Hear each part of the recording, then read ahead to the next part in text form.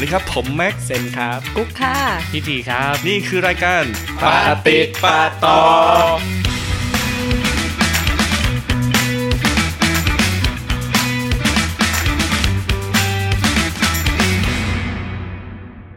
สวัสดีครับสวัสดีครับสวัสดีค่ะพบกับปาติดปาต่ออีกรอบนะครับวันนี้ก็มาในเรื่องอบอุ่นนะครับเราก็คุยกันอยู่นานนะครับว่าเราจะคุยกันเรื่องอะไรนะครับก็มีหลายเรื่องให้คุยกันแต่วันนี้ก็ขอเปิดด้วยเรื่องนี้ก่อนแล้วกันวันนี้ก็ตามหน้าปก cover ของเราเลยวันนี้ง่ายๆเลยเราจะคุยกันเรื่องบ้านนะครับชื่อตอนชื่อว่า Home ใช่ไหมบ้าน Home Sweet Home Home Sweet Home ยังไม่สรุปเลยแปลเรื่อง House กับ Home ก็เลยยังไม่รู้จะตั้งชื่อตอนว่าอะไรนี่คุยกันสดๆเลยนะโอเคก็จริงๆมีไอเดียเรื่องบ้านมาก็เพราะว่ามาอัดที่บ้านใหม่ของพี่ทีซึ่งมันเป็นบ้านที่สวยเป็นทาวน์เฮาส์ใช่ไหมครับใช่ทาวน์เฮาส์ที่หลังใหญ่พอสมควรนะผมว่าเดินทัวร์บ้านกันแล้วเรียบร้อยปรากฏว่าโอ้โหใหญ่ใช้ได้เลยนะครับแล้วก็มีมุมแหลมๆมีอะไรเงี้ยแปลกๆไม่ใช่บ้านสี่เหลี่ยมธรรมดาเดินเข้าไปแล้วก็มีห้องมีตอกมีนู่นมีนี่อะไรอย่างงี้นะครับนี่ก็เป็นครั้งที่2ที่เรามาอัดที่นี่แล้วก็ได้ลองมาอัดห้องใหญ่ดูเราเริ่มย้าย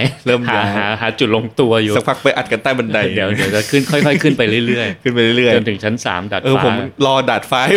ใช่ต้องรออากาศดีๆเดี๋ยวเราอัดแบบท่ามกลางแสงจันทร์เลยนะกับน้ำอ้อยน้ำอ้อยนะกินน้ำอ้อยผมขอน้ำอ้อยแล้วกันนะครับโอเคมันก็เลยกลายมาเป็นประเด็นนี้ใช่ป่ะใช่ฮะคือจริงๆอยากรู้หลายๆเรื่องครับเพราะว่าผมเป็นคนหนึ่งที่ย้ายที่อยู่บ่อยแต่ที่เนี่ยคืออยู่มันสักพักละอยู่มานานแล้วที่ปัจจุบันนะครับแต่ช่วงแบบเรียนหนังสืออย่างเงี้ยก็คือจะย้ายทุกปีเพราะผมจะเป็นคนที่เปิดร้านด้วย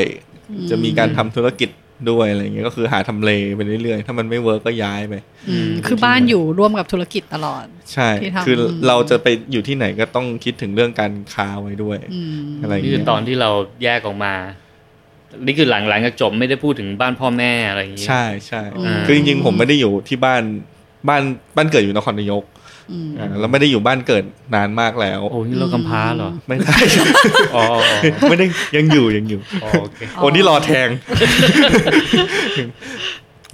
โอเคครับก็คือสมัยเรียนใช่ไหมก็จะย้ายหอบ่อยเป็นคนที่แบบเบื่อง่ายอยากย้ายหออีกแล้วว่าหอนี้แม่งน่าอยู่อ่ะ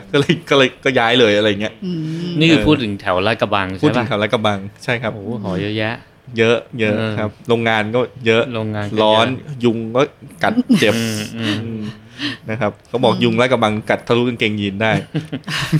แม้คุณขับมอเตอร์ไซค์อยู่นะก็พูดถึงของผมก่อนเหรอเล่าเลยจัดมาคือไม่ก็กับ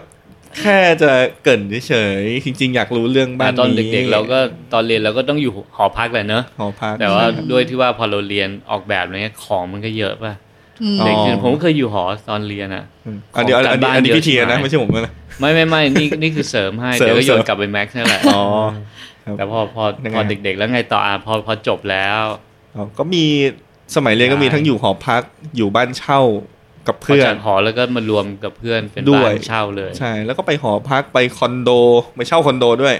แล้วแต่อารมณ์เลยอยู่เยอะครับแล้วก็สุดท้ายก็ไปอยู่บ้านลุง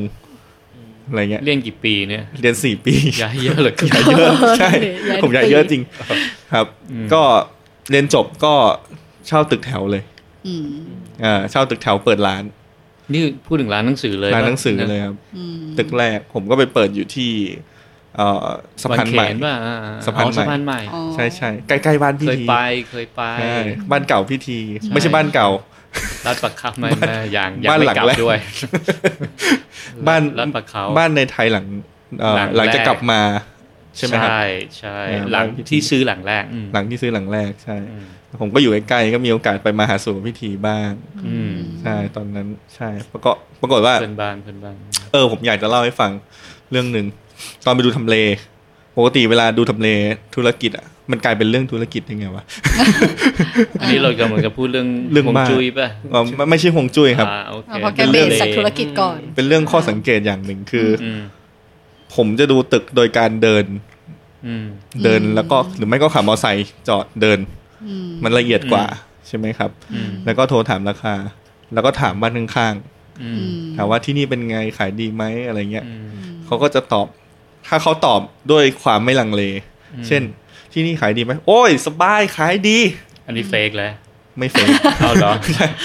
ผมคือผมเจอตรงเนี้ยที่เซนหลุยคำตอบเนี่ยนะครับคือตอนบ้านหลังที่2ผมอยู่เซนหลุยเดี๋ยวผมเล่าหลังแรกก่อนหลังแรกข้างบ้านตอบว่าก็ต้องลองดูนะก็ต้องลองดูนะไปถามข้างบ้านใช่ข้างบ้านเป็นร้านขายข้าวจริงๆร้านขายอาหารมันเป็นสิ่งที่คนจะซื้อเป็นประจำเป็นเขาเรียกว่าปัจจัยอยู่แล้วใช่มันควรจะขายดีถ้าตรงนั้นมันขายดีปรากฏว่าเขาบอกว่าต้องลองดูก่อนเว้ย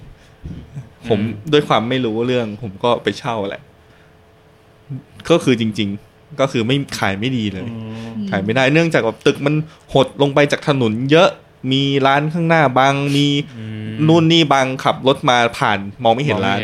อะไรอย่างเงี้ยครับใช่ก็เรียนรู้ไปเรื่อยๆก็มีโอกาสได้ตกแต่งบ้านได้ทำอะไรอย่างนี้คุยกับผู้รับเหมาบ้างอะไรอย่างนี้ครับก็เจอทั้งดีไม่ดีประสบการณ์ขึ้นเรื่อยๆใช่ใช่จนตอนนี้อยู่ที่เดี๋ยวข้ามไปนี่ก่อนเซนหลุยที่2อยากเล่าแล้วใช่ไหมครับยังอยากฟังไปที่2เนื่องจากเริ่มทำงานประจำต้องทำงานประจำแล้วคือมันค่อนข้างจะแย่ใช่ไหมครับคิดว่าต้องมีรายได้เพิ่มขึ้นแย่เพราะเราเสียค่าเช่าบ้านแล้วก็ธุรกิจไม่ได้ดีมากซึ่งขายออนไลน์เป็นหลักด้วยนะครับแต่ว่าหน้าบ้านมันก็ไม่ได้อยากให้มันเสียเปล่าอะไรเงี้ยซึ่งเราอยู่ด้วยนะซึ่งอยู่ด้วยขายด้วยสต็อกหนังสือด้วยอะไรเงี้ยแทนที่จะคุ้มก็รู้สึกว่าไม่คุ้มก็เลยแบบย้ายไปปรากฏว่าได้ที่ใหม่คือที่เซนหลุยอย่างที่เล่าให้ฟังเมื่อกี้ก็คือไปถามบ้านข้างๆแบบเขาไม่คิดเลยอ่ะเขาบอกว่าขายดีมากคำตอบแรกที่ตอบมาอย่างนี้เราก็อึ้งแล้วถ้าเราเป็นสัมภาระแล้วมาหลอกถามอะไรเงี้ยก็บอกเลยเขาถูกจ่ายถูกต้องแน่เลยว่ะอะไรอย่างเงี้ยผมก็โอเคก็เลยลองปรากฏว่าเป็นร้านที่เริ่มมีคนเข้าแต่ด้วยธุรกิจหนังสือ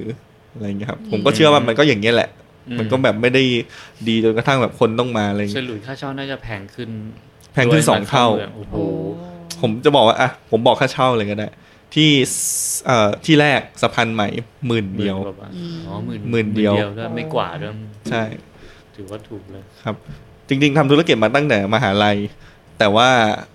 ก็ยังไม่ได้มีเงินมากมายใช่ไหมครับ10,000ก็เยอะนะสำหรับผมตอนนั้นใช่สายส่งเหรอฮะทำธุรกิจไม่ใช่ขายหนังสือขายหนังสืองานก็ส่งหนังสือสายส่งครับก็พอไปเซนหลุยก็ 20,000 ค่าเช่าใช่เซนหลุยเหรอตรงข้ามแถวโรงพยาบาลเซนหลุยนี่หรอในซอยลูกด้วยนี่เราจำได้ใช่แล้วซึ่งเป็นจุดที่พีคเลยตรงนั้นคือแบบร้านข้าวเยอะมากผมอ้วนจากตรงนั้นแหละ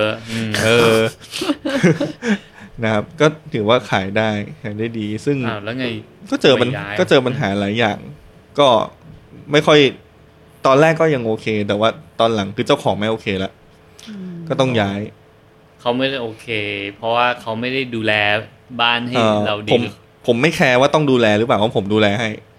ผมซ่อมให้ผมก็ตกแต่งอะไรอย่างนี้ใช่ไหมแต่ว่าเจ้าของงี่เง่ามันไม่โอเคเรื่องสัญญาเขาพยายามไปขึ้นราคาพยายามเซ็นสัญญาไปแล้วด้วยแต่ไม่พอแล้วไม่พูดดีกว่านะครับมันจะเป็นการเบรกอะไรบางอย่างแล้วผมก็เลยต้องไปหาที่ใหม่อย่างด่วนเลยซึ่งตอนนี้ก็อยู่ที่ถนนเดโชไทยอินใช่ครับ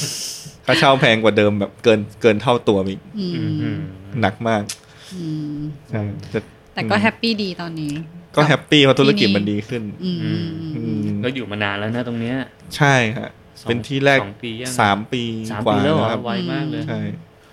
2 ปี2 ปีกว่า2 ปีกว่าใช่พี่ทีจำได้ก็ผมเพิ่งย้ายมาแล้วก็เป็นที่แรกใช่ที่แรกที่ผมตกแต่งแบบด้วยมือทุกอย่างเลยเหรอใช่ ทำเองหมดไม่ได้จ้างช่างมีที่จ้างช่างก็คือจ้างช่างมาลื้อของออกให้เกลี้ยงให้เป็นตึกเปล่าอันนี้ในสัญญาเขาบอกให้เราทำอะไรก็ได้เลยทำได้หมดใช่ครับใช่แล้วก็คือผมคุยกับเขาหมดแล้วใช่เพราะบางทีเราจะไม่ยอมนะใช่ผมแบบคุยหลายที่จริงจริงผมคุยมาหลายที่มากตอนรู้ไหมแบบยอมไม่ทำได้ไงตอนเนี้ยตอนที่มาเช่าตึกเนี่ยตอนแรกผมอ่ะจะไปอยู่ที่ไหนรู้ไหมผมจะไปอยู่หน้าไปรษณีย์กลางตรงข้ามเลยใช่สวยหรูแต่เข้าซอยด้วยไงเข้าซอยนิดนึงใช่ครับซึ่งแต่ก่อนมันไม่ได้แพงมากนะซึ่งแปลกใจอยู่เหมือนกันตอนนั้นไม่แพงแล้วครับตอนนั้นแพงแล้วก็ใช่ราคาเกือบเข้าที่นี่เลยแต่ว่าปัญหาคือเขาแบบไม่ให้ทำอะไรเลยอย่างที่อาจารย์บอกด้วยอย่างที่พี่ทีบอกด้วยคือทุกอย่างมันเน่ามากคมขึ้นลาไม่ให้เราลื้ออะไรเงี้ยผมงงมากเลยคืออะไรวะจะเช่าแต่ไม่ให้ทำอะไรอะไรเงี้ยก็ได้ที่นี่ก็เลยลงมือตกแต่งทุกอย่างอะไรเงี้ยครับได้มีที่ต้องทำให้ช่างทำก็คือติดพวกไอ้ผนังเบาอะไรเงี้ยที่เราทำเองไม่เป็นผนังเบาอลูมิเนียมติดแอร์แค่นั้นนะครับก็ย้ายมาเยอะแล้วก็มีประสบการณ์ในการทำอะไรวะในการดูทำเลนิดหน่อยอะไรเงี้ยไม่ได้มากมายนักนะครับใช่ถ้าเป็นพ่อค้าก็ต้องเข้าใจทำเลบ้างเนาะตอนนี้ก็คือขายดีขึ้นขายดีไหมคือตอนเนี้ยเล็งไปที่การขายออนไลน์ส่วนใหญ่แล้วสรุปแล้วคืออาจจะไม่ได้เกี่ยวกับทำเลเกี่ยวไหมก็เกี่ยวนะเพราะว่าเราเปลี่ยนธุรกิจด้วยแต่หน้าร้านมีนางกวักทั้ง7ตัวนะแต่คือหนังสือมันกลายเป็นไม่ต้องการหน้าร้านไปแล้วแล้วเราก็เปิดคาเฟ่แทนอะไรอย่างเงี้ยซึ่งสุดท้ายแล้วปัญหาคือตอนนี้คือไม่มีเวลาทำอะไรเลยไม่ใช่ว่าคนเยอะนะคือไม่มีเวลาแบ่งไปให้ธุรกิจคาเฟ่อะเราทำหลายอย่างกลายเป็นว่าหนังสือมันขายดีแทนอะไรอย่างเงี้ยแล้วถ้าถามว่า3-4 บ้านที่ผ่านมาเนี่ยครับคิดว่าบ้านไหนเป็นบ้านสุดบ้านอะไรนะเป็นบ้านที่สุดในการอยู่อาศัยอะไรเงี้ยคิดว่าพี่แม่คิดว่าบ้านไหนดูเป็นบ้านที่ตอบโจทย์ว่าแบบเป็นบ้านพอตะกี้พูดเบสจากธุรกิจอย่างเดียวจะบอกว่าความรู้สึกที่รู้สึกเป็นบ้านที่สุดกับไม่ใช่หลังนี้หลังนี้รู้สึกว่าเราตื่นมาเจอแต่สต็อกหนังสือมีที่อยู่ living อยู่นิดเดียวน้อยมากผมมีที่แค่ประมาณ 4x4 เมตรให้ใช้ชีวิตนอกนั้นธุรกิจหมดพี่กวางจาก EP ที่แล้วกักเองแต่เข้าใจนะเพราะจริงๆแล้วเคยแยกเหมือนกันแล้วมันแยกไม่ได้มันเหนื่อยมันต้องอยู่ที่เดียวกันคนทำธุรกิจนะคนทำเหนื่อยมากเหนื่อยมากครับจะแยกออกไปแล้วขับมาออฟฟิศมาอะไรอย่างเงี้ยนั่นมันเหนื่อยมากผมนี่เกลียดการเดินทางที่สุดเลยแย่มากๆผมจะไม่เดินทางผมอย่างที่ผมย้ายมาเซนต์หลุยส์ก็เพราะผมได้งานประจำแล้วผมก็จะไม่เดินทางอะไรเงี้ยใช่แล้วที่รู้สึกว่านอนสงบที่สุดเนี่ยน่าจะเป็นที่2พี่แม็กกำลังหมายถึงว่าบ้านแปลว่าการต้องแบบได้พักผ่อนอย่างสงบสุขอะไรอย่างนี้หรือเปล่าตีความเป็นพิธีกรทำหน้าสุขลึกแล้วก็บอกแล้วให้คุณเปิดหรือประเด็นไปไกลช่วยตีกลับมาครับเล่าให้ฟังก่อนก็คือถ้าพูดถึงบ้านเนี่ยยังไงผมก็ยังไม่มองว่าทั้ง3ที่เป็นบ้านใช่ไหมก็ตามนั้นครับครึ่งชั่วโมงที่ผ่านมาเล่าอะไรวะยังไม่ได้บ้านเลยแต่ความรู้สึกทุกครั้งที่ต้องบอกว่าจะกลับบ้านเคยรู้สึกไหมว่าพี่ทีเคยรู้สึกไหมว่าผมจะไม่อยากพูดคำว่าบ้านแต่พี่ทีคงคิดว่าเป็นบ้านถูกปะแต่สำหรับผมอ่ะผมอยากจะพูดว่าอยากกลับเดี๋ยวจะกลับร้านแล้วนะเพราะว่าเราเช่าอยู่ปะใช่เพราะเราเช่าความรู้สึกมันไม่ใช่บ้านเป็นเจ้าของสถานที่นั้นทุกคนก็จะบอกว่าบ้านในแม็กบ้านในแม็กผมก็จะพูดว่าร้านตลอดอะไรเงี้ยถึงว่าถ้าก็คือเท้าความว่าพิธีก็มีโฮมออฟฟิศอยู่ที่บ้านเหมือนกันแต่เป็นบ้านที่พิธีไม่ได้เช่าเป็นบ้านของพิธีเองแต่ว่าพี่แม็กก็คือจะมีเป็นธุรกิจที่อยู่ในบ้านเหมือนกันแต่ว่าเป็นบ้านเช่าใช่เป็นไม่ใช่บ้านเป็นตึกแถวแสดงว่าจริงๆแม็กสุดท้ายก็อยากจะมีบ้านเป็นของตัวเองอยู่ไหมคิดอยู่ว่าอยากมีใช่แล้วยิ่ง ตอนนี้คือยิ่งแบบพอไปต่างจังหวัดอะ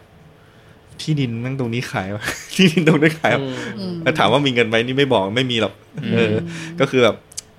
อยากมีบ้านอยู่บ้างเคยคิดอะไรแบบนั้นนะแต่พออายุสักพักหนึ่งแล้วแบบโอ้โหกูต้องไปอยู่ต่างจังหวัดแล้วกูต้องตื่นเช้ามา บอกว่าพรวนดินรดน้ำต้นไม้แล้วบอกว่าไข่ข้อกรอบแกรบกรอบแกรบอายุใกล้จะ50เลยอย่างเงี้ยนะคือตอนถ้าสมมติว่า30อ่ะอย่าง40ต้นๆอ่ะก็จะมีไฟอยากอย่างเงี้ยอยากทำอะไรแบบเนี้ยอยากได้อิสระแต่ตอนนี้คือไม่เลยจะให้ย้ายไปแบบต่างจังหวัดคงไม่อยากจะเคลื่อนไหวให้น้อยลงตอนนี้ใช่ไหมใช่ถ้าไปไหนด้วยรถเข็นได้เดี๋ยวจะเริ่มแล้วที่แบบมีล้อแล้วมีมอเตอร์บ้านในฝันคือรถเข็นทำอะไรอยู่บนรถเข็นเนี่ยสุดยอดแล้วไม่ต้องขยับเลยก็เป็นนี่ไม่เคยคิดเลยนะแต่ว่าเหมือนพี่แม็กก็แสดงให้เห็นแล้วว่าจริงๆสิ่งที่พี่แม็กได้เล่าเมื่อกี้มันอาจจะไม่ได้แปลว่ามันเป็นคำว่าบ้านสำหรับพี่แม็กใช่ไหมครับแล้วก็สิ่งที่พี่แม็กให้จำกัดความคำว่าบ้านก็คือการที่แบบว่าพี่แม็กมองดูที่หนึ่งที่มันว่างแล้วก็สามารถที่จะทำเป็นที่อยู่ได้แต่ว่าที่นั้นที่พี่แม็กพูดถึงต่างจังหวัดมันอาจจะไม่ได้ทำธุรกิจได้ด้วยซ้ำจริงๆไม่อยากให้ธุรกิจมาเกี่ยวข้องเนี่ยคือแบบไม่ใช่จริงๆไม่ใช่อย่างนั้นเสมอไปนะคือพอพูดถึงคำว่าบ้านมันจะมีภาพหนึ่งในหัวขึ้นมาเสมอเป็นภาพแบบว่าห้องนอนตอนสมัยเด็กมัธยมก็นะไม่เด็กมากหรอกก็คือเป็นห้องนั้นอะ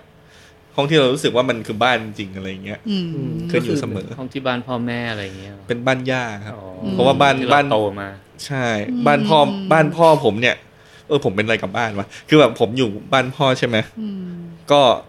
บ้านพ่อเขาก็มีบ้าน2ชั้นครึ่งปูนครึ่งไม้อย่างนี้ใช่ไหมครับสักพักนึงถนนมันก็สูงเรื่อยๆจนสุดท้ายแล้วคือบ้านชั้นหนึ่งผมเนี่ยก็กลายเป็นบ้านใต้ดินแล้วทุกคนบอกโอ้บ้านแม่งมีชั้นใต้ดินว่ะอะไรเงี้ยไม่ใช่บ้านกูเคยอยู่บนดินมาก่อนอะไรเงี้ยใช่ไหมสักพักพ่อก็ลื้อไปแล้วก็สร้างบ้านแบบเล็กมากๆขึ้นมาเป็นโรงรถคือที่จอดรถแม่งใหญ่กว่าบ้านใหญ่กว่าที่นอนอะไรเงี้ยถามก็พ่อก็บอกจะสร้างโรงรถไว้ก่อนเดี๋ยวบ้านกำลังจะสร้างซึ่งปัจจุบันก็เป็นบ้านไปแล้วเรียบร้อยพ่อบอกว่ามันดีว่ะมันแค่เนี้ยดูแลง่ายอะไรเงี้ยสุดท้ายมันจบที่ตรงนั้นก็ความทรงจำบ้านนั้นก็หายไปซึ่งหลังจากนั้นผมก็ไปอยู่บ้านญาติตลอดนี่จริงๆแล้วแม้กำลังพูดถึงประเด็นคำว่า house กับ home เลยนะใช่ใช่ยังไงครับขยายเลยดีกว่า house กับ home อ่ะคือถ้าในแบบว่าความหมายฝรั่งก็คือ home มันจะเป็นเหมือนในให้เป็นบ้านในแง่ของความรู้สึกมากกว่า house ใช่อุ่นที่เราเกิดที่เราแบบอยากจะกลับไปเรียกว่าบ้านแต่ house มันจริงๆแล้ว house มันใช้แทนแบบโครงสร้างที่เป็นบ้านที่อะไรที่เรียกว่าบ้านเชิงกายภาพก็เรียกว่า house แต่ home มันมีความรู้สึกทางจิตใจมาด้วย home มันที่อะไรอบอุ่นที่เราแบบอยากจะกลับไปแล้วมันเป็น home ที่หลายๆที่บางคนเขาจะเรียกว่า house อย่างที่บ้านเนี่ยที่เราบอกว่าเป็นร้านเงี้ยเราก็มองมันเป็นเฮาส์อะไรแต่ถ้าเกิดพูดถึงโฮมอ่ะมันจะมีอีกที่หนึ่งที่แบบว่าเราอยากจะกลับไปอยู่ในใจเราเสมอคือเขาจะมีประโยคแบบภาษาอังกฤษว่า feel like home คือคำประโยคนี้ก็ใช้อธิบายที่ไม่ได้หมายถึงบ้านก็ได้สมมติฉันอยู่ที่สถานที่นี่แล้วก็รู้สึกว่ามัน feel like home แสดงว่าเขาอยู่แล้วเขารู้สึกสบายใจหรือว่าแบบรู้สึกกันเองอันนี้เขาก็จะอธิบายด้วยว่าthis is feel like home อะไรประมาณนี้เหมือนคำว่า town homeเมืองเกิดใช่ไหมเขาไม่ใช่คำว่าทาวน์เฮาส์อะทาวน์เฮาส์มันก็คือตึกที่เราอยู่ตรงนี้จริงๆแล้วคนไทยใช้ทาวน์โฮมกับบ้านเหมือนกันในหลายๆโครงการอะไรเงี้ยมันก็เรียกว่าทาวน์โฮมหมายถึงเมือง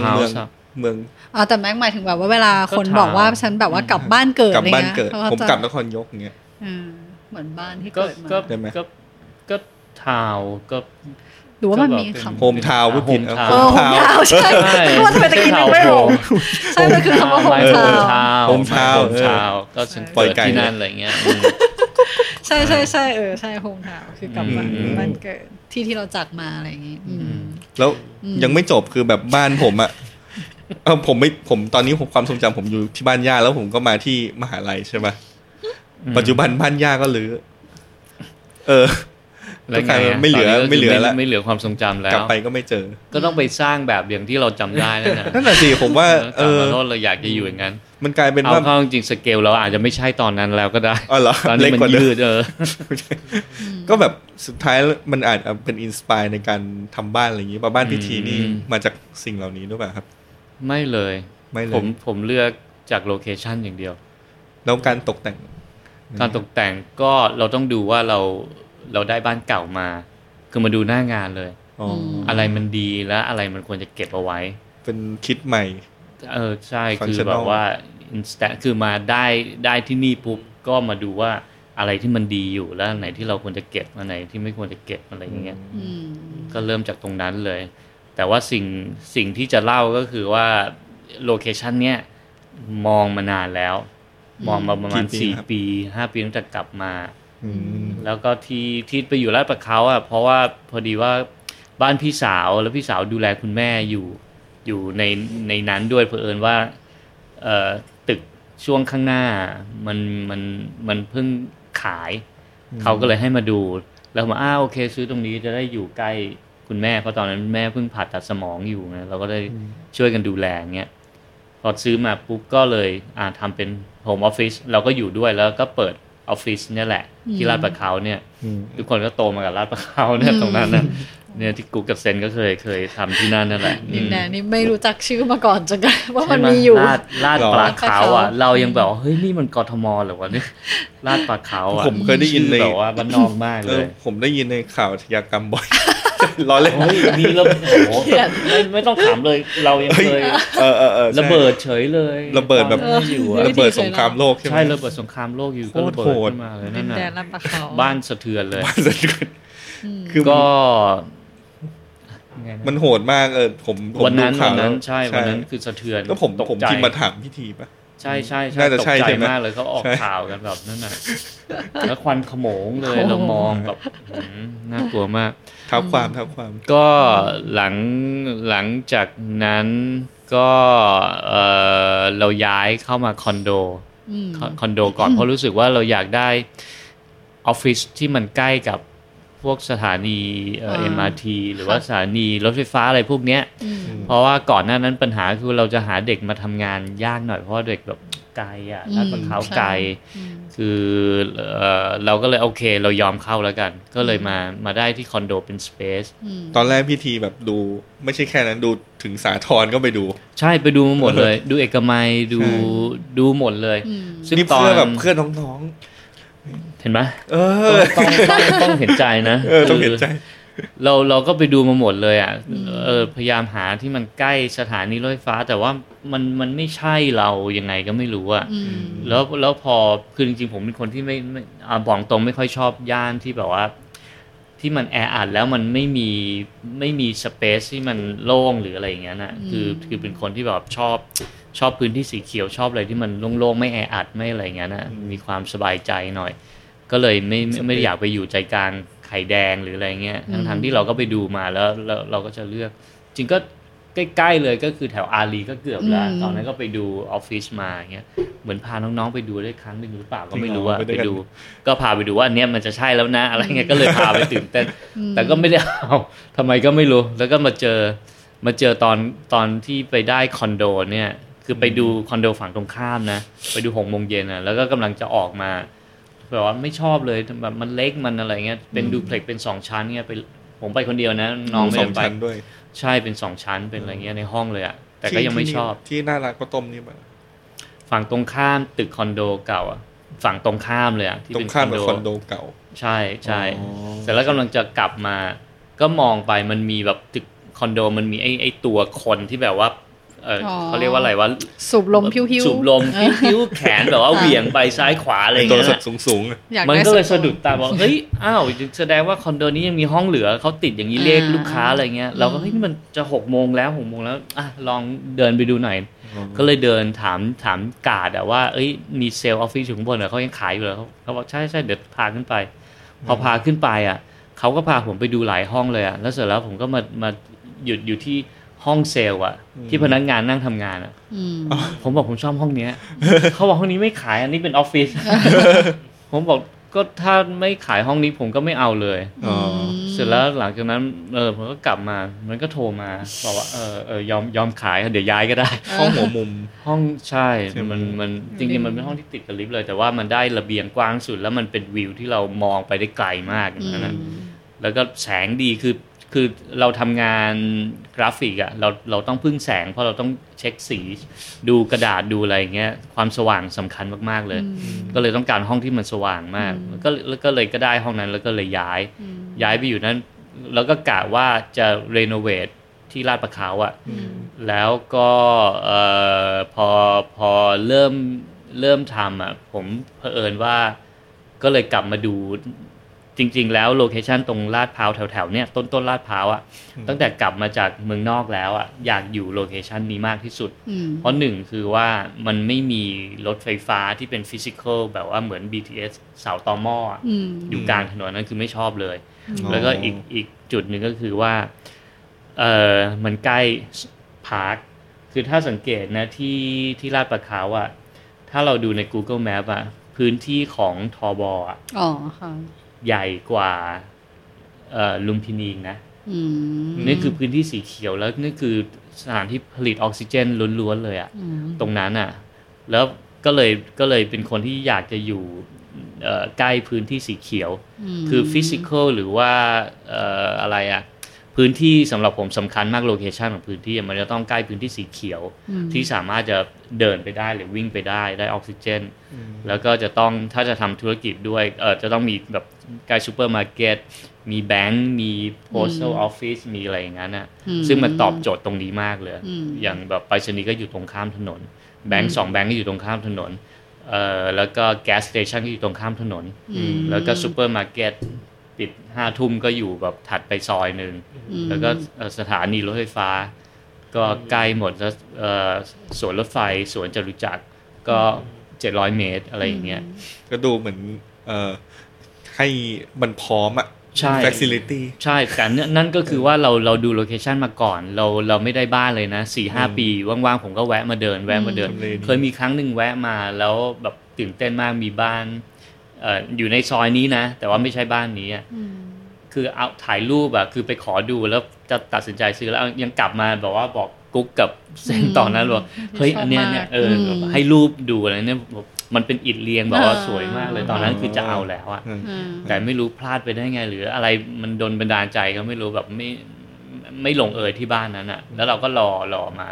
แล้วเหมือนช่วงที่อยู่คอนโดก็กลับมาดูอีกทีแล้วปรากฏอยู่บ้านนี้แบบอยู่ป้ายขายขึ้นมายังไงก็ไม่รู้อ่ะใครอยากดูป้ายขายไปดูใน Google Map สตรีทวิวเลยสตรีทวิวไม่เจอป้ายขายบ้านอย่างเงี้ยอันนั้นแหละก็คือเป็นบ้านนั้นเลยเราก็สภาพแบบนั้นเลยอ่ะแต่ตอนนี้ก็คือว่าเราก็รีโนเวทหมดแล้วบ้านนี้ก็คือไปสืบมามันอายุ40 ปีตั้งแต่ปี2523หรืออะไรนั่นน่ะมาอัดวันแรกนี่กุ๊กเห็นกุ๊กมาก่อนกุ๊กมาก่อนไม่มีใครอยู่บ้านไงพิธีปิดไฟเรียบเลยเห็นมีคนเปิดไฟตอนแล้วมีคนเปิดไฟอยู่ชั้น2ใช่ป่ะใช่แต่ว่าจริงๆกุ๊กสงสัยเพราะว่าเหมือนตอนนั้นที่พี่ทีจากที่อยู่ตรงลาดประเขาอะค่ะไปอยู่เอาออฟฟิศไปอยู่ตรงคอนโดอะค่ะเหมือนตอนนั้นกุ๊กก็จำได้ว่าพี่ทีเหมือนเคยแบบว่าพูดเหมือนประมาณว่าจริงๆก็มีความอยากแยกระหว่างบ้านกับที่ทำงานเพราะว่ารู้สึกเหนื่อยอะไรอย่างเงี้ยค่ะแต่ว่าเหมือนตอนนี้ก็กลับมาอยู่ในที่เดียวกันก็เลยอยากถามเหมือนกันว่าพอแยกแล้วมันไม่เวิร์กหนึ่งคือว่าการเดินผมเกลียดขับรถคือถ้าทุกคนรู้จักผมจะรู้ว่าทำไงก็ได้ที่ผมจะไม่ขับรถแท็กซี่ก็ยอมขอให้ได้นั่งอยู่ข้างหลังแล้วก็ทำงานหรืออะไรอย่างนั้นจะไม่ยอมจะไม่ชอบขับรถเลยทีนี้พอมันย้ายมาอยู่คอนโดเนี่ยกลายเป็นว่าเราจะต้องคอมมิวต์แบบว่าผ่านถนนที่มันทำรถไฟฟ้าสายสีเขียวทำสายสีเหลืองทำสายสีชมพูแล้วมันเป็นเวลาชั่วโมงทั้งที่มันไม่กี่กิโลอ่ะแล้วมันยิ่งทรมานมากๆเลยก็เลยแบบเอาไอเดียนี้กลับมาอีกว่ามันคงไม่เวิร์กที่เราแยกมั้งเพราะเรากลับมาถึงบ้านแล้วมันเหนื่อยอย่างเงี้ย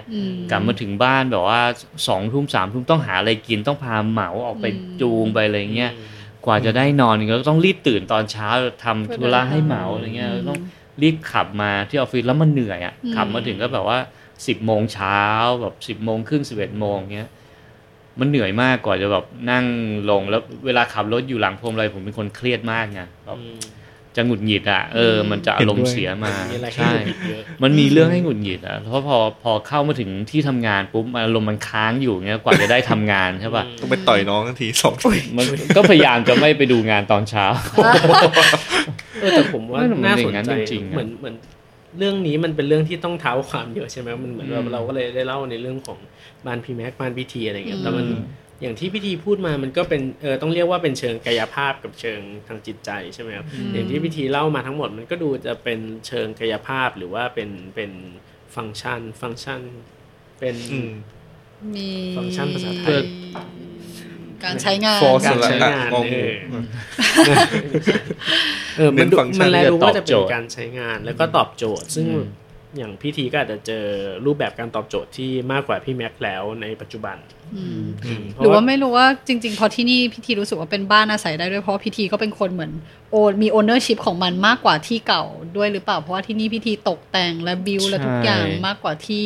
ตรงลาดปะเขาด้วย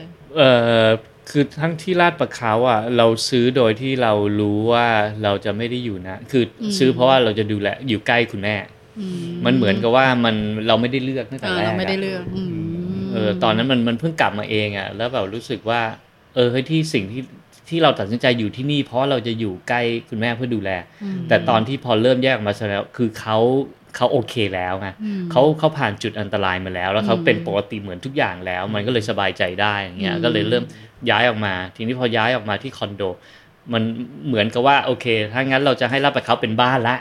แล้วคอนโดเป็นออฟฟิศแต่พอเดินทางไปมามันดันไม่ใช่อีกพอมันไม่ใช่แล้วเนี่ยพอลาดปะเขาเราเริ่มที่จะซ่อมแซมปรับปรุงอ่ะแล้วของย้ายออกไปทั้งหมดแล้วมันดูไม่เป็นบ้านแล้วเราอยู่กับ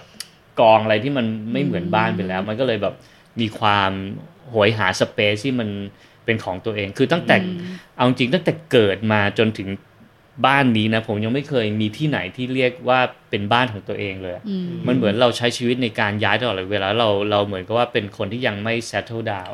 ยังไม่มีที่ตั้งรกรากเพราะผมย้ายตลอดเวลาอยู่อเมริกาก็ย้ายไม่รู้กี่ที่ทั้งเช่าถึงซื้อบ้านที่อเมริกาก็จริงแต่ว่ามันก็ยังไม่รู้สึกว่ามันเป็นบ้านของเราเพราะมันก็เป็นคอนโดอยู่ที่นู่นน่ะมันก็ยังไม่ได้ work out ทุกอย่างอ่ะจนมารู้สึกบ้านเนี้ยที่เริ่มบอกกับตัวเองว่าเราจะหยุดที่บ้านนี้จะไม่ซื้อบ้านอีกแล้วจะไม่ย้ายจะไม่อะไรอีกแล้วเงี้ยยอมอยู่ที่นี่ได้เลยมันเหมือนก็เป็นประเด็นที่อยากจะถามเหมือนกันว่าถ้าสมมติที่นี่มันเรียกว่าโฮมหรือยังที่นี่ด้วยที่ว่าเพิ่งเข้ามาแต่ว่ามันกำลังจะเป็นคือมันของมันยังมาไม่หมดนะจริงๆแล้วเราเพิ่งเริ่มตกแต่งอ่ะคือบ้านอ่ะพอมันเป็นโฮมได้มันต้องมีชีวิตของคนอยู่อาศัยอ่ะเข้าไปอยู่ในทุกมุมของบ้านเลยอ่ะมีจิตวิญญาณคือต้องใส่วิญญาณเข้าไปใช่แต่ว่าต้องไล่วิญญาณเขาก่อนตลกมันจะเป็นจิตวิญญาณของเราไม่ใช่จิตวิญญาณของเขาแต่ก็จริงถ้าอย่างนี้ถ้าถามว่าประเด็นโฮมของพิธีอันนี้พิธีพอที่จะจำกัดความออกมาได้ไหมครับว่าประเด็นที่เรียกว่าโฮมของพิธีคืออะไรในบ้านเรามันต้องwork out กับไลฟ์สไตล์ผมเป็นคนชอบทำกับข้าวผมเป็นคนพยายามจะทำกับข้าวกินเองเวลามีเวลาแล้วเป็นคนที่ชอบปลูกต้นไม้มากเป็นคนชอบเลี้ยงสัตว์อะไรอย่างเงี้ยแอคทิวิตี้ต่างๆนานาเนี่ยถ้ามันสามารถจะอยู่ในสเปซของเราได้อ่ะอันเนี้ยมันก็จะเป็นโฮมของเราละแต่สิ่งหนึ่งที่ตอนนี้มันยังจำเป็นที่ยังเรียกว่าโฮมไม่ได้ก็คือมีคำว่าออฟฟิศเข้ามายังสแลชออฟฟิศอยู่ใช่มันยังสแลชออฟฟิศอยู่แต่เราพยายามจะแยกออฟฟิศเนี่ยให้มันอยู่แค่ชั้นหนึ่งเลยให้อยู่เท่านี้จริงๆของทุกอย่างเนี่ยจะไม่เอาขึ้นไปข้างบนพยายามนะตอนนี้มันก็เลยเต็มอยู่แค่ชั้นหนึ่งเพราะเมื่อใดที่เราเดินบันไดขึ้นไปอ่ะเราจะเห็นห้องรับแขกมันจะเริ่มกลายเป็นบ้านคือ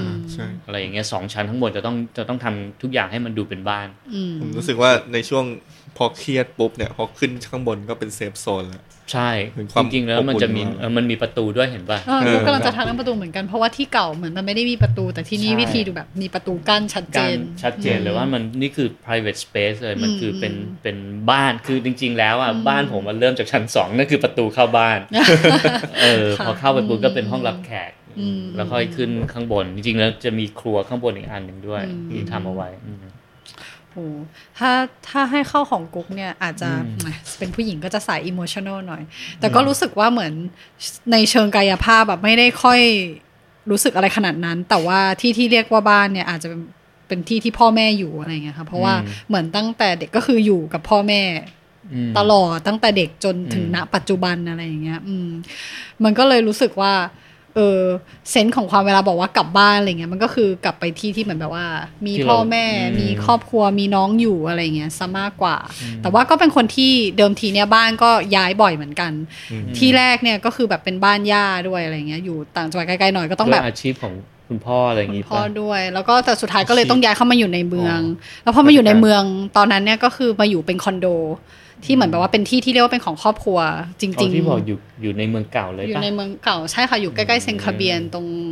สวนดุสิตแถวๆนั้นอะไรเงี้ยซึ่งตอนนั้นน่ะเป็นคล้ายๆเรียกว่าเป็นบ้านหลังแรกของครอบครัวแต่ว่ามันเป็นคอนโดนะแต่ว่าความรู้สึกมันเป็นบ้านหลังแรกเพราะว่าก่อนหน้านี้เป็นบ้านย่าอะไรเงี้ยอันนี้ก็เป็นบ้านของครอบครัวที่แบบซื้อแล้วก็เป็นเจ้าของเองแล้วก็อยู่ในคอนโดนั้นเกือบ10 ปีแต่ว่าเป็นอยู่กัน4 คนแล้วกูก็รู้สึกว่ามันเป็นบ้านสำหรับกูแม้ว่ามันจะเป็นห้องแบบ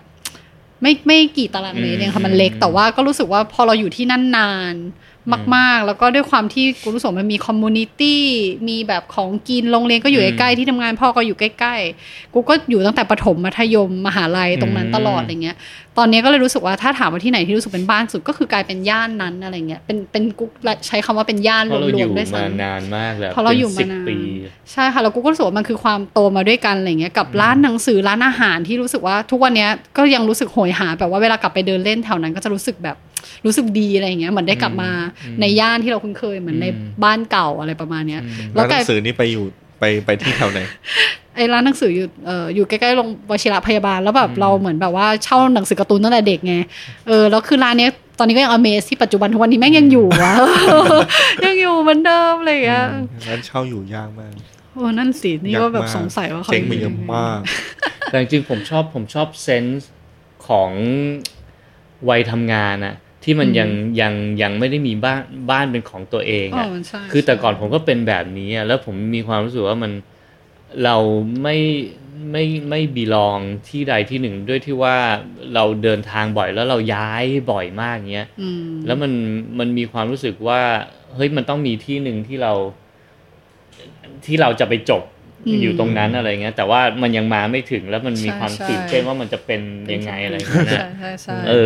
ก็ยังรู้สึกแบบนั้นคือเหมือนกับว่าชีวิตไม่บอกว่าเดินทางชีวิตคือการเดินทางจริงๆอ่ะตลอดเวลาเราไม่เคยคิดว่า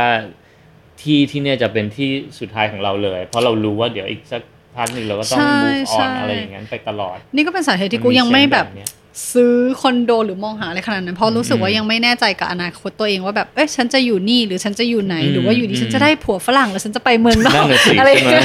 สมมติแต่ก็รู้สึกว่าพอ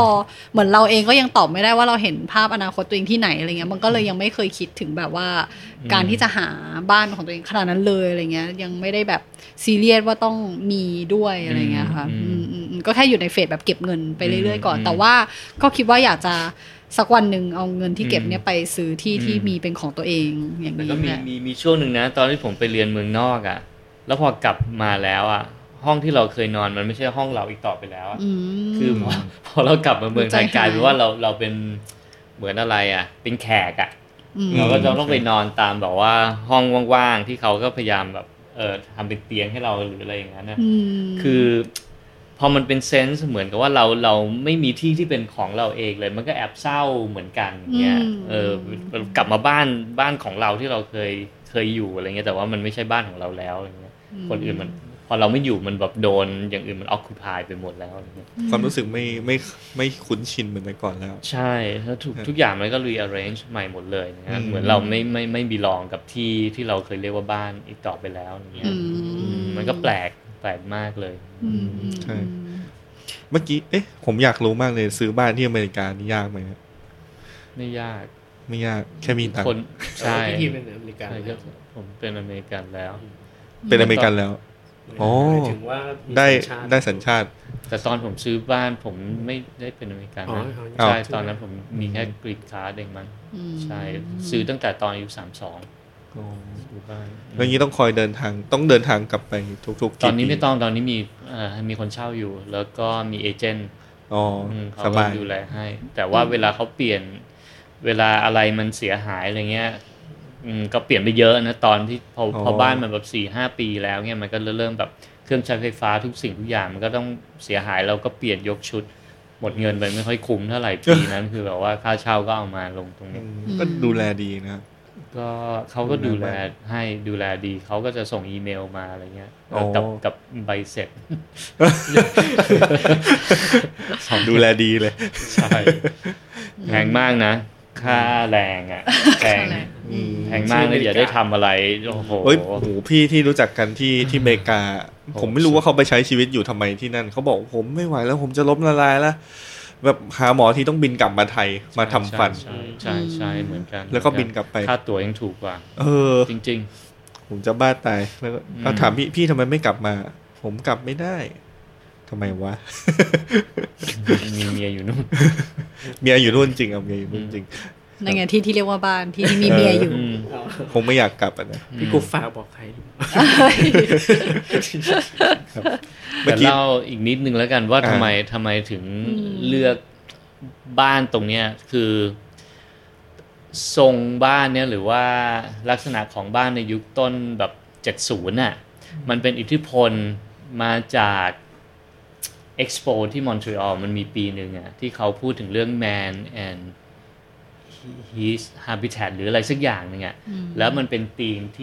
ที่ทุกประเทศอ่ะเขาจะทำไอเดียของที่อยู่อาศัยลองนึกดูในยุคแบบว่า1967ที่มอนทรีออลแคนาดาแล้วซุ้มแต่ละประเทศทำเป็นเรื่องแบบว่าเรื่องที่อยู่อาศัยเรื่องแบบว่าการอยู่ในโลกอนาคตเหมือนแบบว่ามันเขาก็ไปสร้างเป็นไซต์จริงเลยเรื่องของไอเดียของการโมดูล่า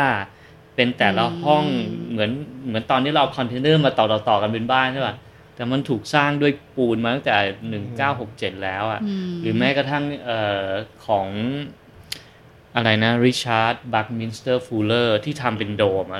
เขาทำนายในอนาคตคนจะอยู่กันในโดมเพราะว่า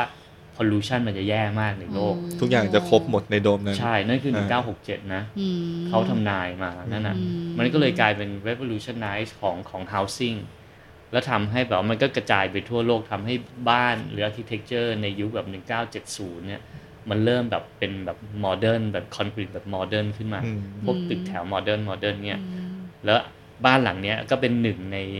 ในสถาปนิกที่แบบออกแบบด้วยไอเดียที่จะทำอะไรที่มันใหม่ๆคือบ้านที่พอเข้ามาแล้วลมดีมากฟังก์ชันเปิดหน้าต่างหมดเลยเรื่องลมดีมากใช่เขาจะทำเอาไว้เลยว่าเขาจะวางบ้านไปทางทิศใต้เพื่อจะรับลมอะไรเงี้ยแล้วทิศเหนือข้างหลังบ้านด้วยถ้าเปิดหน้าต่างหมดเลยเนี่ยลมมันจะโฟลว์ความร้อนมันจะดันขึ้นข้างบนหมดเลยแล้วมันจะมีช่องที่ให้ลมออกแบบว่าอยู่ใต้หลังคาหรืออะไรเงี้ยคือแบบคิดได้ไงวะคือแบบแต่ด้วยที่ว่าตอนนี้เราอยู่กับฝุ่นไง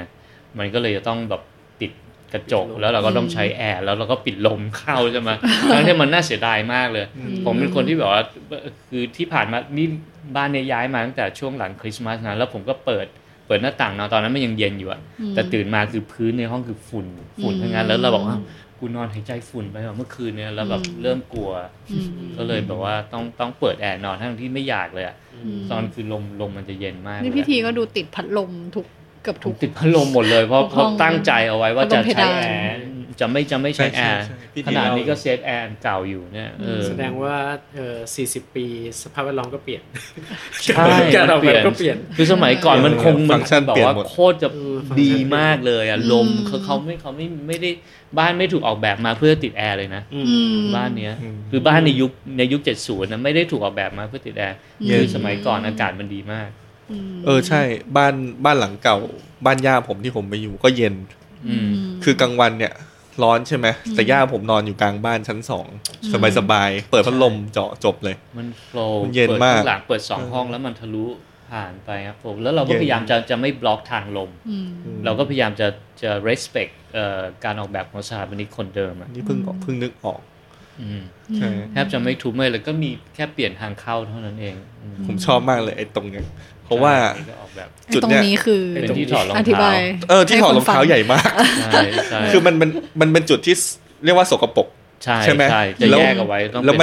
มันอยู่ตรงเนี้ยตรงเนี้ยมันมีดินคือเดินเข้าบ้านพิธีมาปุ๊บจะเป็น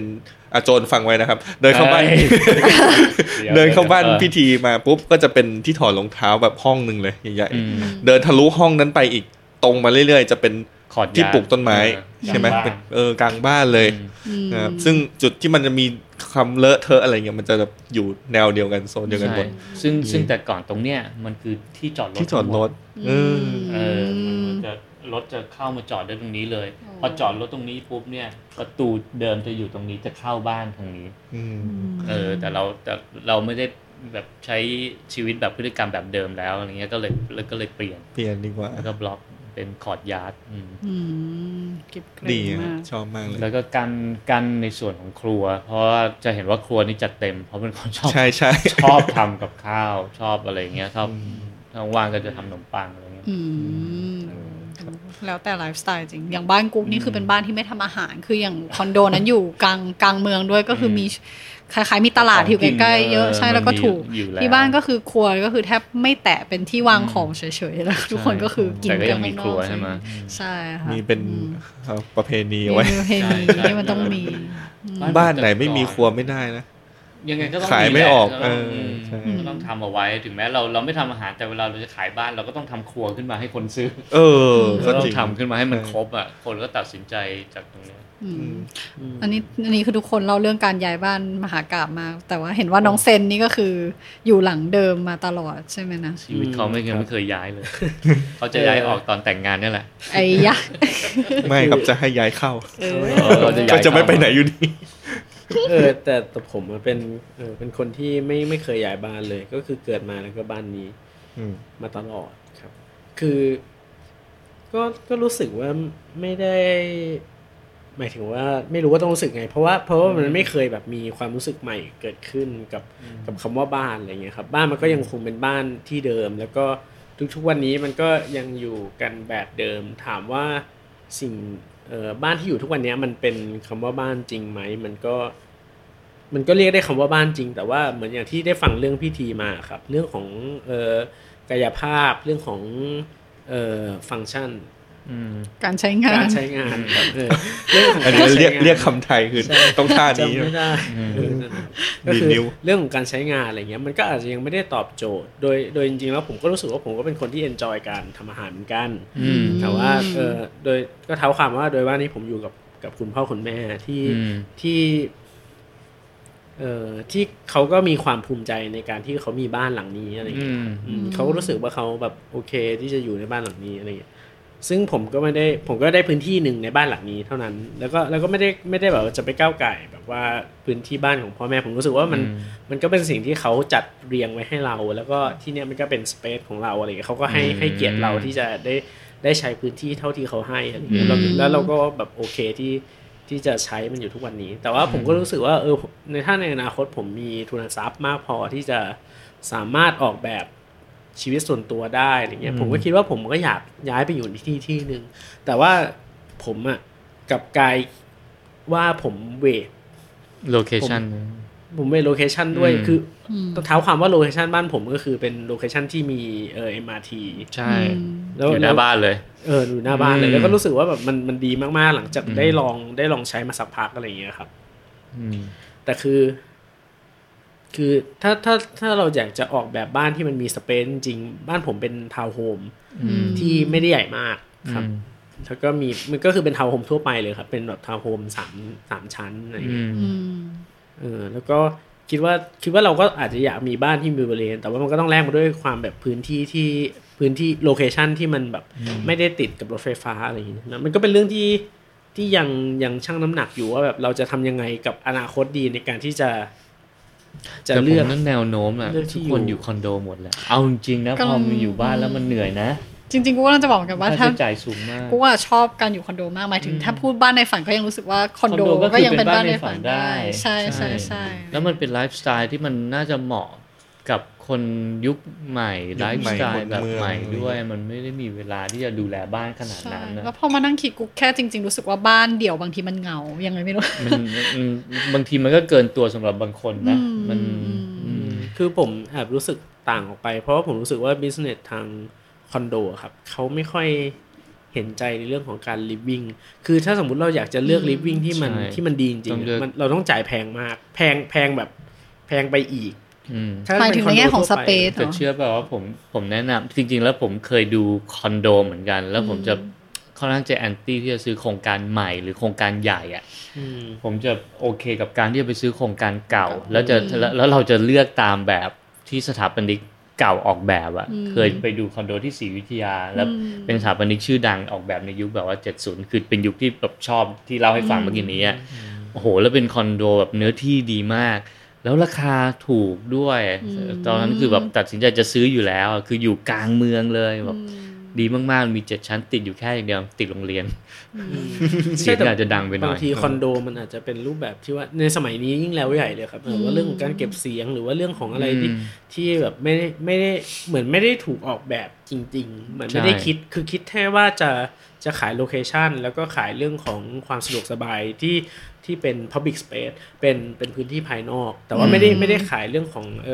รูปแบบภายในชีวิตอยู่คือถึงขายรูปแบบภายในอ่ะส่วนมากเขาก็ขายในเชิงที่ว่าเป็นแบบพื้นที่ส่วนรวมที่ดีแต่ไม่ได้แต่สุดท้ายแล้วพื้นที่ส่วนตัวมันก็แบบมันก็ยังแต่อยู่คอนโดอ่ะมันมีกฎเยอะจริงนะกฎเยอะสังคมค่าส่วนกลางเยอะแยะก็ต้องเวทดีๆนี่สิ่งหนึ่งที่ไม่ชอบคอนโดก็เพราะเรื่องเนี่ยค่าส่วนกลางหมายถึงการค่าส่วนกลางด้วยเรื่องสังคมบางทีเราก็ไม่ต้องการนะเราต้องการจะอยู่แบบแยกออกไปอะไรอย่างเงี้ย Google บ้าน Habitat 69ที่ทำใน Expo ตอนนั้นนะนี่คือตั้งแต่ปีนั้นนี่คือเป็นโมเดลที่แบบว่าเขาทดลองเปลือยทุกคนลองเสิร์ชดูนะคะว่าใช่ Habitat 69จะเป็นโมดูล่าเป็นอะไรที่มอนทรีออลอาคาร World Trade Center ในไต้หวัน Expo แล้วก็ตั้งตอนนี้คืออยู่คนอยู่อาศัยอยู่เฮ้ยมีคือสร้างจริงเหรอครับสร้างจริงผมผู้ฟังลองเสิร์ชนะครับ Habitat HABITAT 69นี่คือ1969ใช่ปีตรงนี้ผมบอก67แล้วดูเหมือนแบบว่าภาพจากหนังไซไฟหรืออะไรอย่างเงี้ยใช่แล้วเขาสร้างขึ้นมาเพื่อจะพิสูจว่ามันอยู่แล้วแต่ละห้องอ่ะจะได้วิวที่ไม่เหมือนกันเลยแล้วก็ได้ทุกอย่างที่เขาคิดว่ามันควรจะพร้อมสำหรับคนที่อยู่อาศัยคือจะต้องมีพื้นที่สเปซพื้นที่สีเขียวมีครัวมีอะไรคือแบบใหม่ถ้าข้างในนี่คือเจ๋งถ้าลองหาสารคดีดูอ่ะมอนทรีออลใช่ไหมครับที่มอนทรีออล Expo ที่มอนทรีออลอันนี้คือ Habitat ชื่อ Habitat 67นี่ผมพูดถูกแล้วเห็นเสิร์ฟว่าใส่พิมพ์ผิด67 Habitat 67นี่จริงๆเรื่องไอ้บ้านที่ฟังก์ชันพร้อมในหลังเดียวในแคปซูลเดียวอะไรเงี้ยมันเริ่มชัดขึ้นทุกวันผมว่าอย่างพอพูดถึงแบบอนาคตอันไกลไม่ไกลมากแล้วอย่างพวกดาวอังคารอ่ะก็คือบ้านที่เขาที่เขาออกแบบเพื่อที่เราไปอยู่บนดาวอังคารภูมิแลกดาวอังคารซึ่งมันก็แบบมันก็ครบในหลังเดียวมีระบบระบายอากาศที่แบบอากาศเข้าทางนู้นออกทางนี้แต่ก่อนถ้าสมมติเราพูดถึงดาวอังคารเลยเงี้ยเราไม่ต้องทำอาหารแล้วเรากินเม็ดเรากินอาหารเม็ดนั่นแหละเรากินเม็ดอ่ะเช้าเม็ดนึงกลางวันเม็ดนึงเย็นเม็ดนึงจริงอนาคตแบบครัวไปแล้วหลักไม่ถึง100 ปีหรอกใช่ไหมเราอาจจะได้ขึ้นไปอยู่ได้เดี๋ยวนี้มันมีนี่แบบของมูจิหรือเปล่าไม่แน่ใจที่เป็นแบบบ้านที่เป็นเหมือนเป็นสำเร็จที่เป็นกล่องเป็นโมดูล่าเป็นอะไรอย่างเงี้ยเดี๋ยวนี้ก็มีไอเดียนี้ซื้อสำเร็จรูปปุ๊บแล้วก็ไปตั้งที่ไหนก็ได้มีที่นะรู้สึกง่ายดีนครนายกอย่างเงี้ยมีจริงๆก็กลางสวนนั่นเลยสวนทุเรียนเนาะสวนทุเรียนแต่ว่าแบบว่าอันนี้จะแชร์จำได้ว่าอย่างตอนที่เล่าว่าคอนโดที่กุ๊กอยู่10 กว่าปีอะค่ะแล้วจำได้ว่าตอนที่ต้องย้ายออกเพราะว่าเหมือนแบบว่าพ่อแม่แบบว่าเริ่มแก่ตัวแล้วเขาเบื่อการแบบว่าอยู่คอนโดอะไรอย่างเงี้ยแล้วแม่ก็ไปเจอที่ชานเมืองที่อยู่ติดตลาดน้ำเขาก็เหมือนแบบไปตัดสินใจอยากย้ายไปอยู่ตรงนั้นกันอะไรเงี้ยแล้วโมเมนต์ตอนที่จะย้ายออกกุ๊กจำได้ว่าแบบกุ๊กเศร้ามากเพราะเหมือนรู้สึกผูกพันกับบ้านมากเราจำได้ว่าตอนนั้นก็แบบอินอยู่คนเดียวพยายามแบบถ่ายเก็บทุกมุมห้องที่อยู่มานานๆหรือว่า แล้วก็ไล่ถ่ายในคอนโดหมดทุกมุมเลยนะภาพที่แขวนในคอนโดห้องแบบว่าเก็บจดหมายนู่นนี่นั่นไปถ่ายหมดเพราะรู้สึกแบบเราจำได้รู้สึกเศร้ามากแต่ตอนนั้นก็งงมากว่าแบบพ่อแม่น้องเนี่ยคือไม่มีใครแบบไม่มีใครสนไม่ได้ใครอินทุกคนอยากไปทุกคนเก็บของไปแล้วก็แบบเชี่ยทำไมรู้สึกเศร้าอยู่คนเดียวเนี่ยจำได้ว่าเขียนจดหมายบอกลาห้องตัวเองนั่นนะคือมีความแบบอินเขียนไว้เขียนถึงห้องอะไรอย่างเงี้ยเพราะเรารู้สึกว่าเหมือนแบบเพราะรู้สึกว่าเหมือนเป็นคนคนนึงที่รู้จักกันมานานอะไรอย่างเงี้ยแล้วก็เศร้าอย่างบอกไม่ถูกอะไรอย่างเงี้ยนั่นแหละแต่ก็แบบไม่รู้ว่าคนอื่นแบบมีความรู้สึกนี้เหมือนกับเราบ้างไหมอะไรเงี้ยแบบมันผูกพันมากแล้วก็รู้สึกเหมือนแบบแล้วพอแค่จินตนาการว่าเดี๋ยวคนอื่นจะมาเข้ามาอยู่ที่นี่แล้วก็จะแบบอะไรเงี้ยก็รู้สึกใจหายอะไรแบบนี้แต่ผมจะไม่มีเพราะผมพิธีแต่ก่อนอยู่ที่ไหนนะครับผมอยู่กับญาติมาตลอด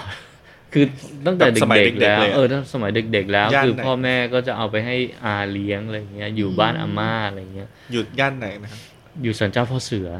ศาลเจ้าพ่อเสือใช่โอทาวเลยนั่นแหละผมว่าน่าอิจฉามากทำไมเป็นแหล่งวัฒนธรรมคือมันดูมีความโอ้ยมันดีนะมันคือคืนมากผมเคยไปหลงอยู่สนามหลวงเก่าอ่ะสนามหลวงที่แต่ก่อนมันคือเป็นเขาเรียกว่าอะไรนะเป็นตลาดอ่ะจตุจักรแรกคือสนามหลวงอ่ะคือมันใหญ่มากจนแบบผมพัดหลงกับแม่แล้วแบบว่าแม่ก็ชิลนะแม่ก็กลับบ้านเลยมันใกล้ใช่ไหมใช่ก็ใกล้เขาก็เดินไปทุกเสาร์อาทิตย์อะไรเงี้ยแล้วเสร็จแล้วเราก็แบบว่าร้องไห้อยู่นานมั้งจนแบบว่าไปหาคนให้พาเดินกลับไปบ้านได้อะไรเงี้ยแม่ก็ตกใจว่าใครจูงลูกบอกกลับมาที่บ้านได้คือผมสามารถจะบอกทางเขาเนี่ยลุงแบบพาไปนี่นะถนนนี้อะไรเงี้ยจะกลับไปบ้านผมอะไรเงี้ยคือแบบตอนนั้นเด็กมากนะแค่ไม่กี่ขวบเองอะไรเงี้ยแม่ก็ตกใจนึกว่าอุตส่าห์จะเอามันไปทิ้งแล้วแม่ลืมได้ใช่ก็น่าจะก็อยู่บ้านแบบว่าเป็นบ้านเซ้งอยู่เป็นแบบตึกแถวอย่างนั้นแต่ว่าตึกแถวสมัยก่อนมันยังมีพื้นที่หน้าบ้านแบบปลูกแบบต้นไม้ใหญ่ๆได้ข้างบ้านปลูกต้นลำไยอะไรอย่างเงี้ยบ้านเราก็ปลูกต้นฝรั่งต้นเบอร์เลอร์เลยอย่างเงี้ยก็จะอยู่ตึกแถวมาตลอดไอ้คำว่าเซ้งเนี่ยนี่อีกเรื่องเช่าอ่ะเหมือนเช่าหลายคนตีความไปหลายแบบเท่าที่ผมถามตึกแถวมาแบบว่าเห็นติดป้ายบางบอกว่าให้เช่าบอกว่าให้เซ้งบอกให้เซ้งบอกให้เช่าอย่างเงี้ยผมก็โทรถามทุกคนเลยแล้วสรุปมันต่างกันเซ้งคนนึงก็บอกว่าพิธีอะไรที่บ้านเซ้งมันเหมือนจะต้องมีเงินวางแปะเจี๊ยอย่างเงี้ยแปะเจี๊ยภาษาจีนแปลว่าให้เปล่าเหมือนว่าถ้าอยากได้ก็จะต้องแบบคือเหมือนต้องแข่งกันหน่อยอ่ะถ้าเซ้งเอาเงินมาเหมือนกับบริจาคให้โรงเรียนก็ต้องมีอย่างเงี้ยแต่ว่าถ้าเราออกไปหรืออะไรยังไงถ้าเราไม่สัญญาดีเราจะสูญเปล่าเงินพวกนี้ไปเลยนะอะไรเงี้ยแล้วทุกเดือนเราก็ยังจะต้องจ่ายอยู่ดีก็ต้องมีจ่ายค่าเช่าอีกอะไรอย่างนั้นอ่ะทุกเดือนแล้วมันก็จะมีสัญญาแบบว่า30 ปีแต่มันระยะจะยาวกว่าจะยาวกว่าเช่าส่วนใหญ่ก็รายปีไม่เกิน3 ปีไม่เกิน3 ปีถ้าเกิน3 ปีต้องไปเขตใช่ถ้าเซ็งก็คือ30 ปีก็ได้แต่ก็จะเกิดปัญหาถ้าสมมุติโดนไล่อย่างเงี้ยเขาก็อาจจะโดนไล่ได้เพราะมันยาวขนาดเราไม่รู้อะไรจะเกิดขึ้นได้อยู่ๆเขาอยากจะขายตรงนี้ให้ทุบแล้วแบบว่าทำห้างหรืออะไรเงี้ยซึ่งผมก็โดนไล่มา2 ครั้งโอ้โหใช่เพราะเซ็งนี่แหละพ่อก็แบบเซ็งแม่ก็บอกทำไมไม่ไปซื้อเลยอะไรเงี้ยแต่เขาอยากทำธุรกิจเลยก่อนทำร้านตัดผมคุณพ่อเปิดร้านตัดผม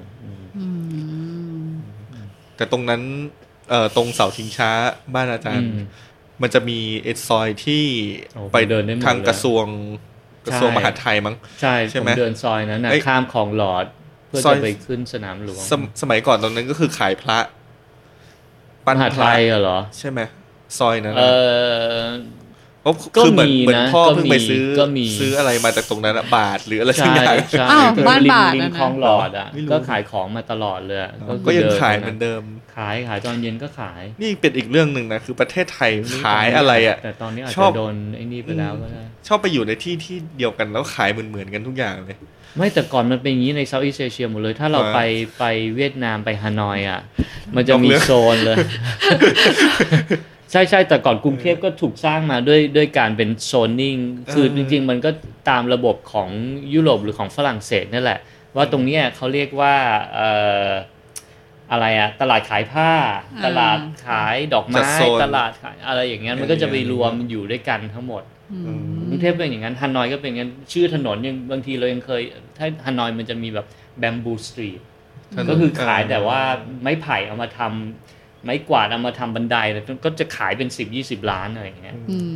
เรื่องนี้ก็น่าคุยกันเนาะลูดกลับมาเรื่องบ้านก็ได้มาเรื่องบ้านอันนี้เป็นคำถามกลับมาเรื่องบ้านนิดนึงเพราะว่าแอบนึกถึงมันแบบว่าคนที่เหมือนแบบว่าอย่างพิธีเงี้ยเคยอยู่มา2ประเทศอะไรเงี้ยค่ะแต่พิธีก็รู้สึกว่าพิธีเรียกประเทศไทยว่าเป็นบ้านหรืออะไรอย่างงี้ใช่ไหมคะตอนเนี้ยใช่ตอนที่เราอยู่ที่อเมริกาแบบว่าต่อกันเลย12 ปี15 ปีอะไรอย่างนั้นอ่ะมันก็รู้สึกตรงนั้นมันเป็นบ้านเราแล้วพอเรากลับมาที่เมืองไทยเรารู้สึกไม่ใช่บ้านแต่พอตอนนี้เราปรับตัวกลับมาแล้วอย่างเงี้ยคือมันก็เลยกลายเป็นว่าคือคนเรามันต้องปรับตัวนะมันยังงงเลยบางทีแบบว่าคนอยู่เมืองนอกสักพักนึงแล้วพอกลับมาอยู่เมืองไทยเป็น10 ปีมันยังพูดไทยไม่ชัดอีกคือถ้าสมมุติว่าเดือนแรก3 เดือนแรกปีแรกเข้าใจเราเป็นนะเพราะว่าบางทีแบบว่ามันยังมีแบบแอคเซนต์อะไรอย่างเงี้ยมันก็จะพูดแบบติดสำเนียงอะไรเงี้ยเคยเห็นอยู่ใช่อยู่มาเป็น10ใช่ไหมบางทีพี่ทีไปออกทีวีด้วยแล้วก็ตอนให้สัมภาษณ์ผมแบบนั่นคือเพิ่งกลับมาเลยลิ้นเปี้ยมากใช่มันยังคือมันพูดภาษาอังกฤษทุกวันอย่างเงี้ยเราก็ไม่แต่ว่าพอกลับมาแล้วอยู่ที่นี่แบบเป็นจะ8 ปีแล้ววะนั่นน่ะผมจะมันก็นานแล้วมันก็กลับมาเหมือนเดิมมันก็พูดมันก็เหมือนเดิมมันไม่มีทางหรอกที่แบบ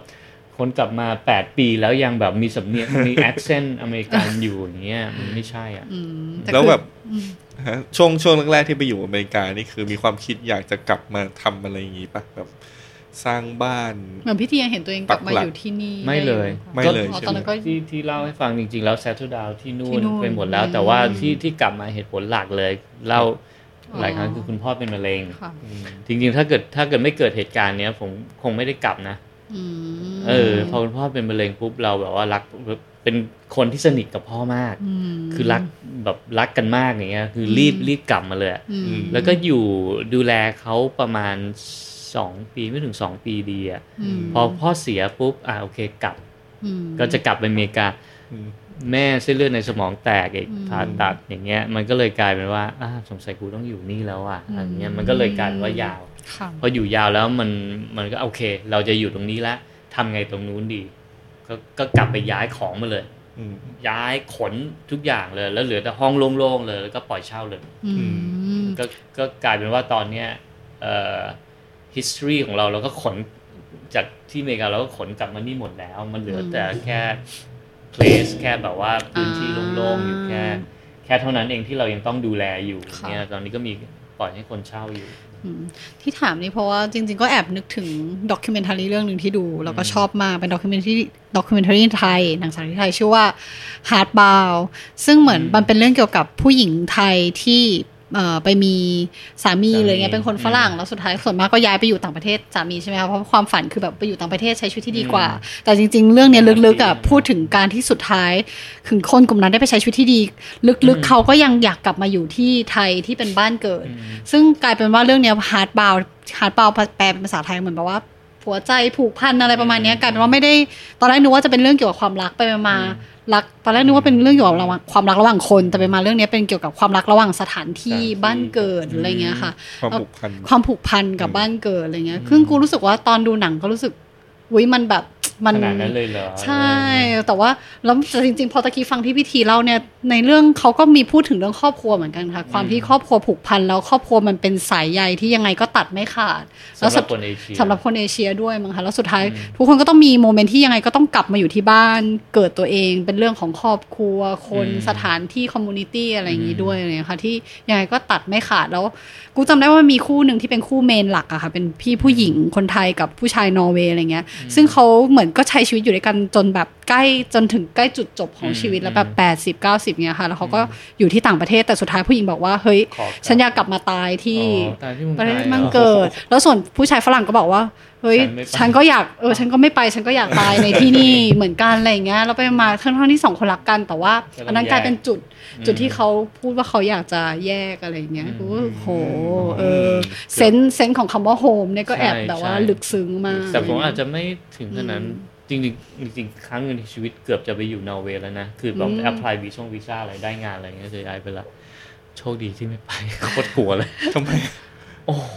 มัน6เดือนเกิน6เดือนอีกนะที่แบบว่ามืดและหนาวหรืออะไรเงี้ยนอร์เวย์นี่ก็เป็นหนึ่งในจุดในข้อเสียที่หลายคนพูดนอร์เวย์ด้วยแล้วแบบก็เข้าใจนะ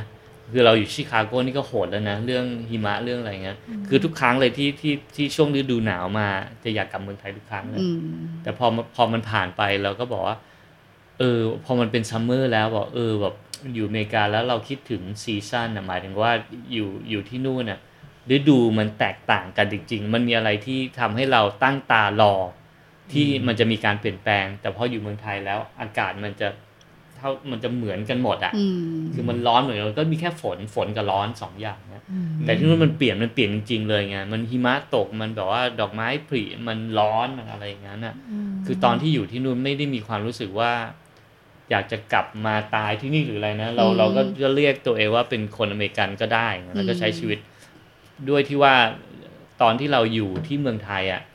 เราก็เป็นแบบพวกมิสฟิตอยู่แล้วอ่ะคือเราก็โตมาโดยที่แบบเป็นครอบครัวจีนไม่กินเผ็ดอย่างนี้คือมันแบบว่าเราเป็นคนที่แบบคิดอะไรก็ไม่เหมือนคนอื่นอยู่แล้วอ่ะมันมีความอินดิเพนเดนต์มากทำอะไรด้วยตัวเองตั้งแต่อายุ16ออกไปอยู่คนเดียวอายุ16อะไรเงี้ยมันก็เลยเหมือนใช้ชีวิตเป็นไม่อยากจะเรียกว่าใช้ชีวิตเป็นฝรั่งแต่ว่าเหมือนพ่อเลี้ยงปล่อยพ่อเลี้ยงเราแบบปล่อยมากเลยที่บ้านเลี้ยงแบบนั้นมันก็เลยอินดิเพนเดนต์มากๆอยู่ด้วยตัวเองได้พอไปอยู่อเมริกามันก็เลยแฮปปี้มากๆอะไรเงี้ยแล้วก็รู้สึกว่าเราอยู่ที่นั่นก็ได้แต่ว่าทุกครั้งที่แบบหน้าหนาวมากๆเลยก็จะคิดถึงเท่านั้นเองคิดถึงที่เนี่ยเป็นไงบ้างครับฟังกันมาชั่วโมงกว่าๆนะฮะพอหอมปากหอมคอนะครับสำหรับเรื่องบ้านนะครับยังไม่จบใน EP นี้นะฮะยังมีต่อ EP หน้าอีก1 EP นะครับฝากติดตามกันด้วยนะฮะใน2 อาทิตย์ถัดไปขอบคุณที่รับฟังมาถึงตอนนี้นะครับสำหรับปฏิปต่อพอดแคสต์แล้วพบกันใหม่นะครับใน EP หน้าสวัสดีครับ